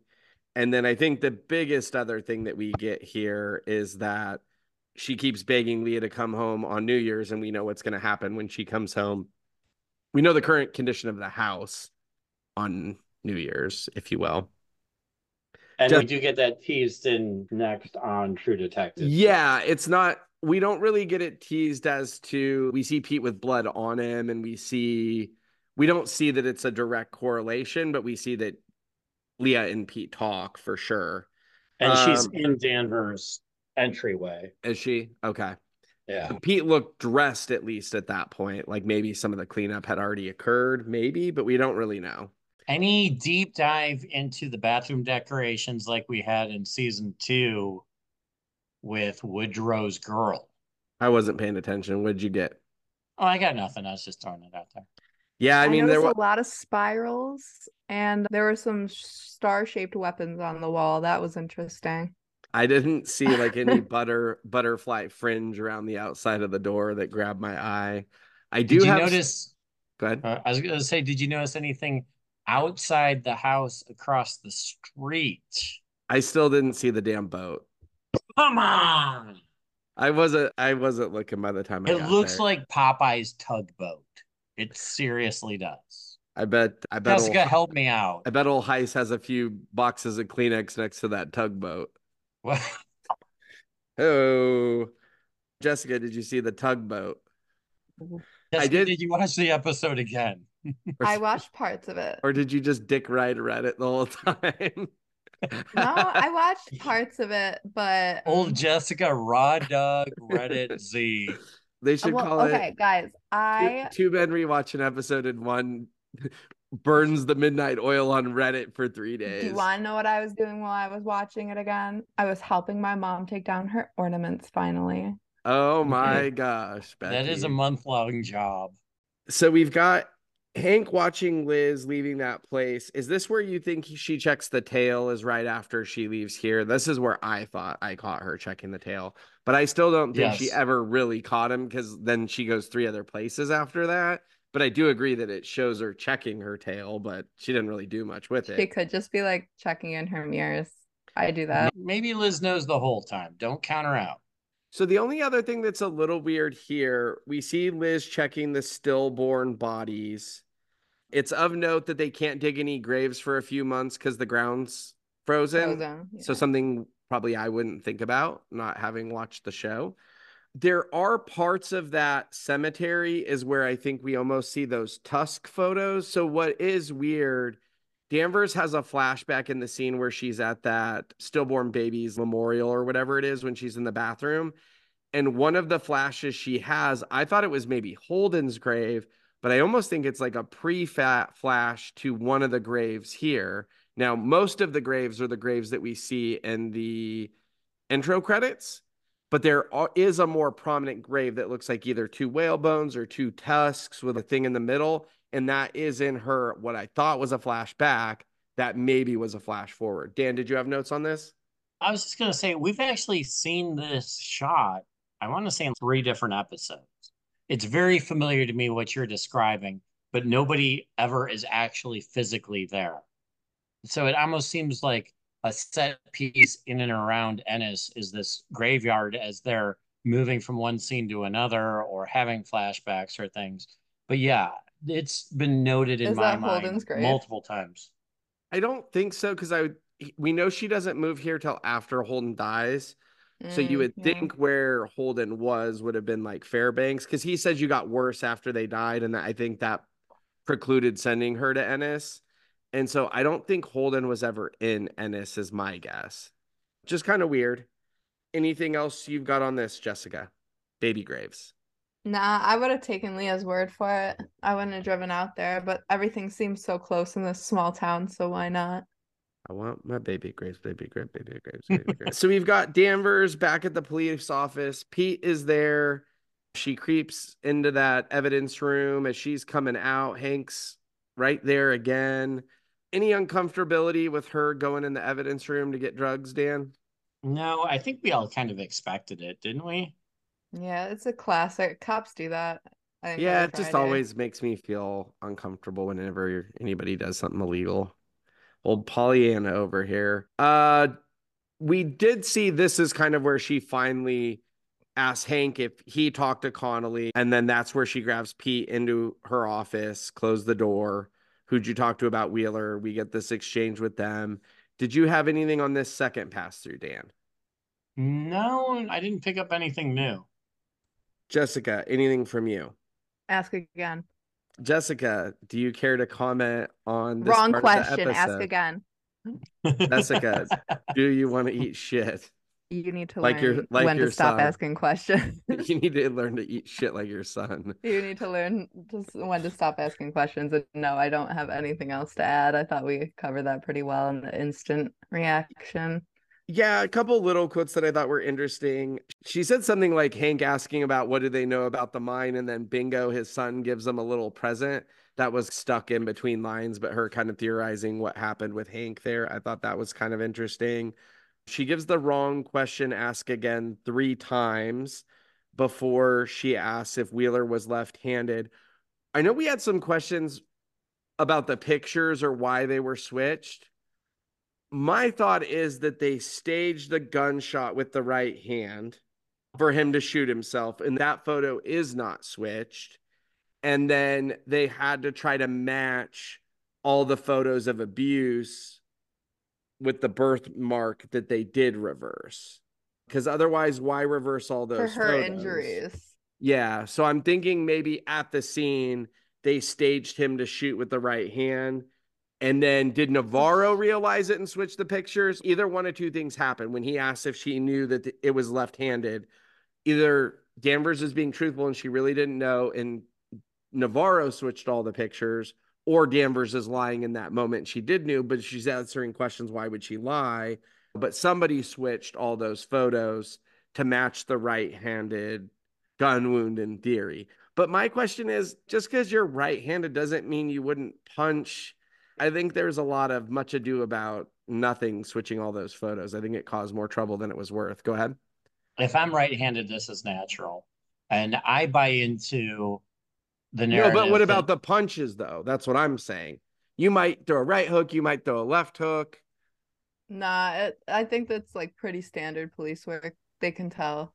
yeah, nice left hook, Marty. It's gonna be real confusing when someone stages my murder because I'm a Left little hook, ambidextrous. Marty. Marty did it. They should have put Marty's gloves on before. He should have put Marty's gloves on Oh, before he beat her yeah. ass. It prevents. She, in her high school yearbook photo, looked very pretty. As a zombie, What do did you not mean? look What do you very mean by pretty. that, Dan? As an older man, what do you mean about that high school photo? I'm just kidding. And He means as soon as they're out of high school, like, ugly. I didn't grab your lotion and Heiss's tissues and go to town if that's what you're insinuating, you Good, sick fuck. good God Almighty. No, but I do think, yeah, it does show kind of the quick deterioration of like drugs and an abusive relationship because I don't think she's much older when she dies. I don't think so. I've got a pop quiz for you too to derail this even further. Cool. What is it? Craig, how long does it take to drive from Anchorage to Fairbanks? No clue. As Six, somebody six that's I hours. want to guess. I want to guess. okay, Jessica, you get the over or under Craig's answer of 6 hours. Ah, fuck. I'll take Under. under. 6 hours and 17 Ooh, minutes. Craig with God, a God he's a good damn it. guess beast. right there. Yes. Beast. Alaska's big. So if I was And the driving, only other town of under. mention that's real is No Talk, Wait, Anchorage, which, Fairbanks are.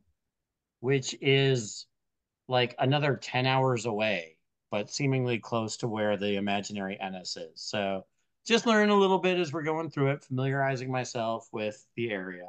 Do you guys have Okay. anything else on this scene on the shooting?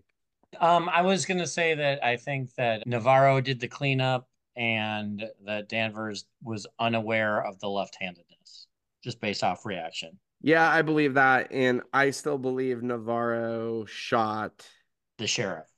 Yeah, but she did not shoot the deputy. I still believe Navarro is the one who shot Wheeler.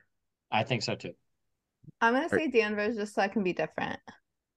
You are Um, different. And And because it's like Navarro was in a wonderful. trance, she was useless. as smart as you are, you need to learn when to stop asking questions. Do you have any different read on that second pass through, Dan? No, I don't think I do. Jessica? This is so mean. Why is she being Yeah. mean to Pete? I guess she's like mad at him, but I mean a No. bitch. So I do you take it as that, Dan, or do you take it as she's learning the lesson now? Navarro needed to learn the lesson. NEK needed to learn the lesson. Nobody's learning the lesson of like when to stop asking questions. Question mark. I take it part that and also part of the parental role, where sometimes your kids get smart enough that they point out a flaw in your own logic and you don't want to hear it. And so you just kind of throw a because I said so. And this is a little bit of a because I said so to Pete. I did think it was funny when she told him about going to the shack and she says, just don't be stupid. And then she says stupider right away. I did think that was funny. Yeah. Next scene, we get Kovic with Navarro crawling into bed. Do you want to talk anything about this lovely scene, Jessica, of your power couple of the It show? was weird. I just thought it was weird. I was glad when she Two left. two Like, couples touching each other is pretty weird for you. Sharing a bed, so yeah, a odd. lot of skin to skin contact. They still had clothes on. How I come he did didn't come after her with a gun this time? He because he really, wasn't I, the don't- big spoon. He needed to be on the other side for that. I I guess did we think didn't see her arrive when she's like, "Hi, honey bunny, it's me." I did think it was funny. Kovic went to say something to her, and she covered his mouth before he could even talk. So that, Does she like Kavik? yeah, I think she's just a weirdo. The song we get here is "Die for You" by Perfume Genius. Pryor is in Danvers' shack, cold as hell. Danvers goes to the lighthouse to pick up Heiss. This is where Heiss is specifically in the corner with stacks of crumpled up tissues saying no. They go into the car. She says she's not letting him get high in her truck in public. He says, fuck you and fuck your cave. And this is where she calls Navarro to meet at her place. Anything on this second pass through Heiss? That song "Die for You." I thought maybe it means something. Wasn't is I'm not familiar with the James Bond music, but I want to say there's a Die for You on like by Adele or somebody that was Skyfall. nominated in one of the James Bond movies. I was wondering if it was a remake because there's so many remakes and this episode ends on a remake, but I wasn't aware. I don't know Perfume Jesus or whoever this person Genius. is. Yeah. Say I think it's an AI metal band. could be. We do when Pete arrives. Just to your point, Craig, of what Hank knows when he arrives at Danvers, I'm kind of thinking that he might know that Pete's there if he knows that Heiss is there. So he's following Yeah. Danvers when Pete's showing up at the shack. Yeah. He doesn't see Pete arrive. Oh, Pete was there I first. don't think he does Yes. know. I But don't think he does. you would Go ahead. hope that maybe he would know Pete's vehicle in the vicinity. We Why just would don't Pete really know hide where it? we just don't If know where Pete's a Pete true parked or by detective, the he would park shack or somewhere secretly. we Yeah. just don't really know the dynamic there. But I would guess he didn't have a clue that Pete was there for it to go down. Right. There's nothing in the lead up that would make it obvious. That's for He certain. probably hid his car because he was supposed to keep it a secret from Kayla. Yeah. And she's the real detective in all this bull crap. So I did read something interesting about this, the way this scene played out. I think this is in that Variety article as well, that they kind of spent a day blocking this out. And it was like really Jodie Foster, Kaylee Reese, Finn, I forget his last name, that plays Bennett. Pete. And they were kind of like spending a lot of time blocking this out, almost more so than Issa Lopez. And it was Jodie Foster's idea to leave that gun on the island. So like a lot of this wasn't necessarily scripted out. They kind of worked it out to the point of she sent him to the bathroom, Heist to the bathroom and said, take it easy and don't live a mess. I did have a note, like it was just like all gray in that bathroom. I did notice that bathroom decor. That's And I weird. was going to say little sharks do heroin in the bathroom, which I was wondering if I used that on the last podcast as well, but I just noticed that room was really gray. What yours is more of a gray blue, right, Jessica? I don't even want to talk about the color. It's so upsetting. So Navarro's is headed to Danvers as this is going on. This is where we see that young girl that points. Did you have anything on this young girl pointing, Jessica? It's creepy, but I don't know. It doesn't, all the pointing stuff doesn't make sense to me. So that's like the one question I have for next. It's got to Yeah. be like a signs, all the water, cups of water in the room, and like they point at her and she finally looks and Do something you think doesn't it's hit her in the aliens? head or It could be something. God instead of the exorcist taking control of all these vessels. Hold the door. So Hank is at Danvers' door. It seems I can't tell if they have these like opening ways that just anyone can open. Because in Kayla's house, it looked like Danvers opened that first stage to get to the second stage. I thought it So, was Oh, almost it's like a a mud boot room room. or an entry Yeah. room.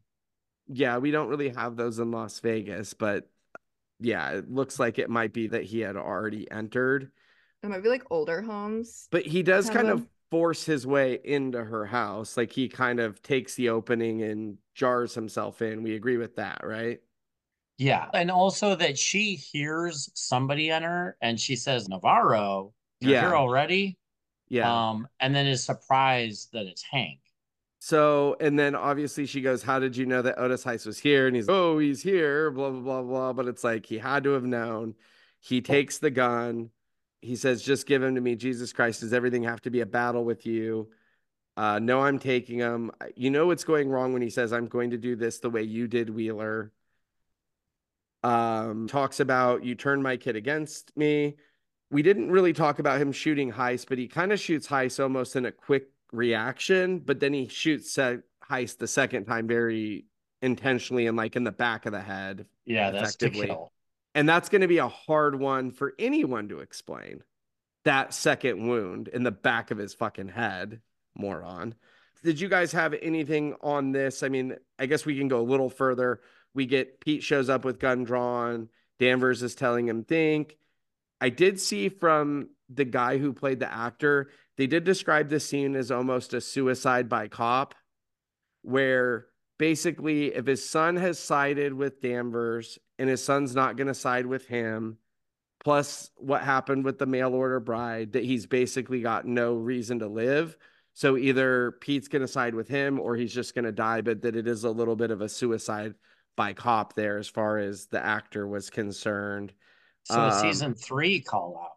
Which one is that? No. The Native American guy that was Oh, yeah, a little bit. Yeah. how he gets Heiss to Yeah. forcibly have to kill him. Yeah. In that moment, it's his only way out. Yeah, I mean, I think he was okay if Pete would have sided with him. Brett but if, Woodard. Yes, correct. That's Thank his you. name. Good call, Woodard. Good job, Slingblade. Yeah, I just thought that was an interesting take on that. And I did see in the second watch, Jessica, which you may not have caught depending on how detailed your second watch was, he gave them plenty of runway for Pete to shoot him about, like you were mentioning, that he cut him off during the Annie K portion or the move the body. After he talked about that Annie K portion, he still had time to say, blood is blood, Peter. Remember that, before he drifted the gun towards Danvers and he shot him. So I don't think he was trying to specifically cover for Pete there, or Pete was shooting him to cover for himself. Because before he kept talking. If you rewatch it, it doesn't really play out quite that way. I thought it was closer, like you said, but on a second watch, I don't think it's that close. Did you have anything on this, Dan, on your second watch? No, but I'm trying to understand what you're implying here. So the Jessica camp is that Jessica Hank is covering for Pete, and Pete shoots him right away to shut him up. Jessica was suggesting that Hank was saying that Hank didn't move the body, but that Pete potentially shot Annie K, and that Pete shot him before he could say anything else implicating Pete. Maybe okay, and you're kind of pushing back on that a little bit. Yeah, so in that second watch, he says, I just want to make it clear, I didn't kill Annie K, I just moved her body.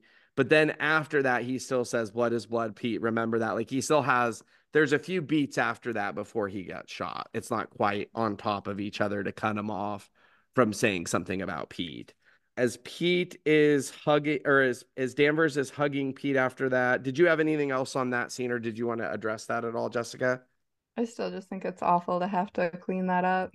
Also, I wonder what diseases. You better be careful of cleaning up Heiss's blood. Yeah, so we got Nothing Breaks Like a Heart, I think by Clea, unless my autocorrect is wrong, is the song. Navarro shows up, which we said she had nothing to do, no idea what she was walking into. I did think it was an interesting overhead shot of the three of them with the bodies, with the gun on the floor. It was like a quiet shot of kind of what the fuck, where the fuck do we go from here? Did you see that overhead shot at all, Dan?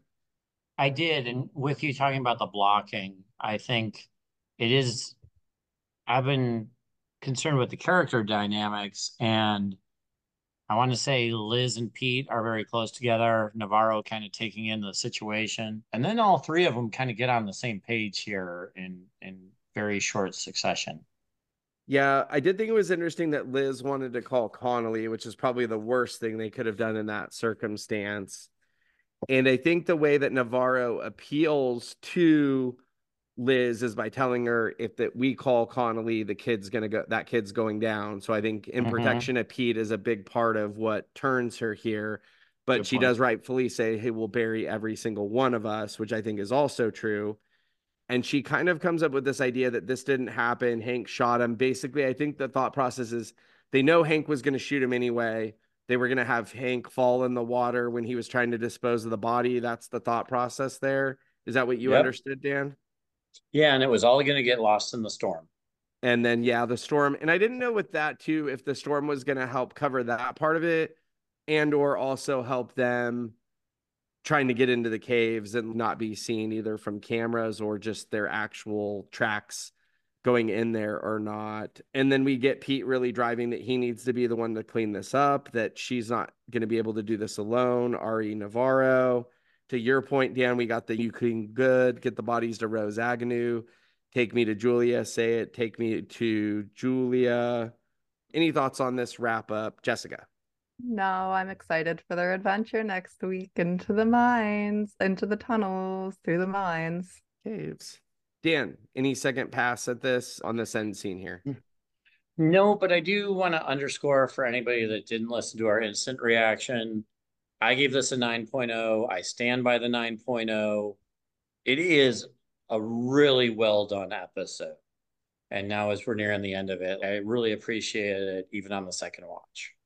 Jessica, did you feel better about it on the second watch? Same? Any changes to your score? Same. I just wanted to add two things that I think maybe we'll see in the finale. Okay. Okay, so I've been trying to say that like Pete and Annie might have been banging. Now I feel like maybe he was trying to be like getting into the activism and stuff with her, and that's why. You're saying Pete was trying to get into activism? Yeah, because he was like 17 and angsty at that time, just like Leah. So maybe Danvers sees Pete in Leah. I hope not, literally. Yeah, I also hurts. hope not. Kayla hopes not. And also, just the revisiting the Blair thing, I thought that maybe if she is involved, that she could have gotten injured while committing the crime and could have staged the thing with her husband for the injury. They could have called him, I don't know, Bucket Grandma could have been like, Blair's here or whatever and wants to fight, just whatever, to get him there riled up and cause him to hit her. Or It's to cause all a them to hit sequel him. to the Blair Witch. Or to cause her to hit him because he's not a minor either. So he might be a townswoman as well. I could see a scenario where they got into a fight because he didn't know where Blair was the night before. And so that's what led to that. And so it was a consequence of that. But them actually staging a fight to cover her crimes, I think, is definitely in our Jessica tinfoil hat category. We'll see. And to your first point, I think we're going to see that Clark was maybe wanting to be more involved in the stuff that Annie K and Clark's was involved definitely in with. a tunnel. I mean, it's got a ladder. Show me a natural cave with a ladder. So I do have this at a 9.0 still, no real revision for me. I don't know. I mean, the first time watch through on an episode like this is always going to be more impactful, but I do still think it was a good episode. I guess the only other note I had before we totally move on, we got the Save Tonight, which was, I guess, is Eagle Eye Cherry the original band? I think he's more of a solo artist than a band. Okay, is Eagle Eye Cherry had a lot of radio play in the 90s, and this is another sad, terrible version of a song that wasn't that great to begin. But I thought this was a fun song, but is this, it said Eagle Eye Cherry on the artist in the subtitles, but this looks like it's a cover of that song, right? That's what I took it as. It didn't sound anything like the original. I thought it was a cover. I thought it was fun. It was a fun, I don't know if that song was ever on Dawson's Creek or something, or She's All That. Sounds about right. On the trailer, we see Pete with his shirt off, so we get more Pete abs with blood cleaning. He asks Leah for a favor, but he appears to be clothed, I think, at that time. We get Danvers and Navarro's in caves. There's a guy that says she's awake, which made me think maybe that's Clark's voice. We hear Danvers say they never should have touched this case. And we ultimately see Danvers and Ice. Did any of you guys have anything you wanted to hit on from this trailer or thoughts about what's coming? So do we see Danvers in ice or do we see Danvers falling through the ice? We see her in water. We see her fully immersed in water. Yeah, and that's one of the teases that I want to say they have beaconed quite a bit and teased us with way back to even before the season started. I mean, we get a lot of stuff like this in the intro. Yeah. But it still makes me think if like Navarro's going to end up in there or not, because it's so obvious we're going to get Danvers. Are we going to get Navarro in there, or is it just a Danvers only scene or scenes? We know that ice is thin as glass. That would be the only other thing I would point out on that previous scene too, is that he talks about driving Pete to the hospital and having to keep Pete awake. So we know that's like the post-ice protocol and how it felt like it took forever. So I'm just wondering if we're going to get like Danvers driving to a hospital, trying to keep her awake, like that kind of thing. Like I think that Pete ice scene was maybe some table setting for the Danvers ice scene we're going to get. Thank you for joining us for this episode of the Prestige-ish Media Podcast. In this episode, we covered True Detective Night Country, aka True Detective Season 4, Episode 5, Night Country Part 5. I was your host for this episode, Craig Lake. Co-hosting with me for this episode was Jessica Z and Dan McNair. You can find our show at Prestige-ish Media on Instagram and Prestige_ish on X. You can find me at Real Batman on both. You can find Jessica Z at Jobless Dog Mom and Dan McNair at Dan McNair 1017, both on Instagram and X. For listeners that want to stay with us after Night Country, we will be diving into The Boys next as we make our way to season 4 of that show. We also plan on covering Fallout on Amazon, The Jinx season 2, and House of the Dragon on HBO later this year. Thank you again for listening. If you can, please like and subscribe to our podcast on all your favorite platforms. We hope you will join us for another episode of the Prestige-ish Media Podcast soon. Well, kind of Heiss looked like he'd been pleasuring himself for a month. That's kind of the running joke with me and Jessica. Me and Jessica are notorious for dry hands. And so I have bottles of lotion everywhere, but I'm so worried about being like confused about consistently, wanking it. Look how much better they are now that I've been in Florida. Yeah, mine are still not doing so well. Wow. So you're saying you have a well-moisturized penis? No, I don't. He's taking all the moisture from the rest of his body, Dan. Jessica, did you have an extra finger removed? I mean, what am I looking at here? That's my hand. That's just what it looks like. Oh my gosh, you have man hands. That's almost like a mer hand. Do you swim faster? Do you have webbed fingers? Oh my God, it's getting manlier. Oh my God. Jeez. She that's does some take sort of a... I feel like I'm adding my wrist to it, and now it just looks like... I'm not seeing Don't look at it. I'm not seeing what she sent you, but you sent me one that you had sent to Jen a while ago, and it was just like a really bad angle.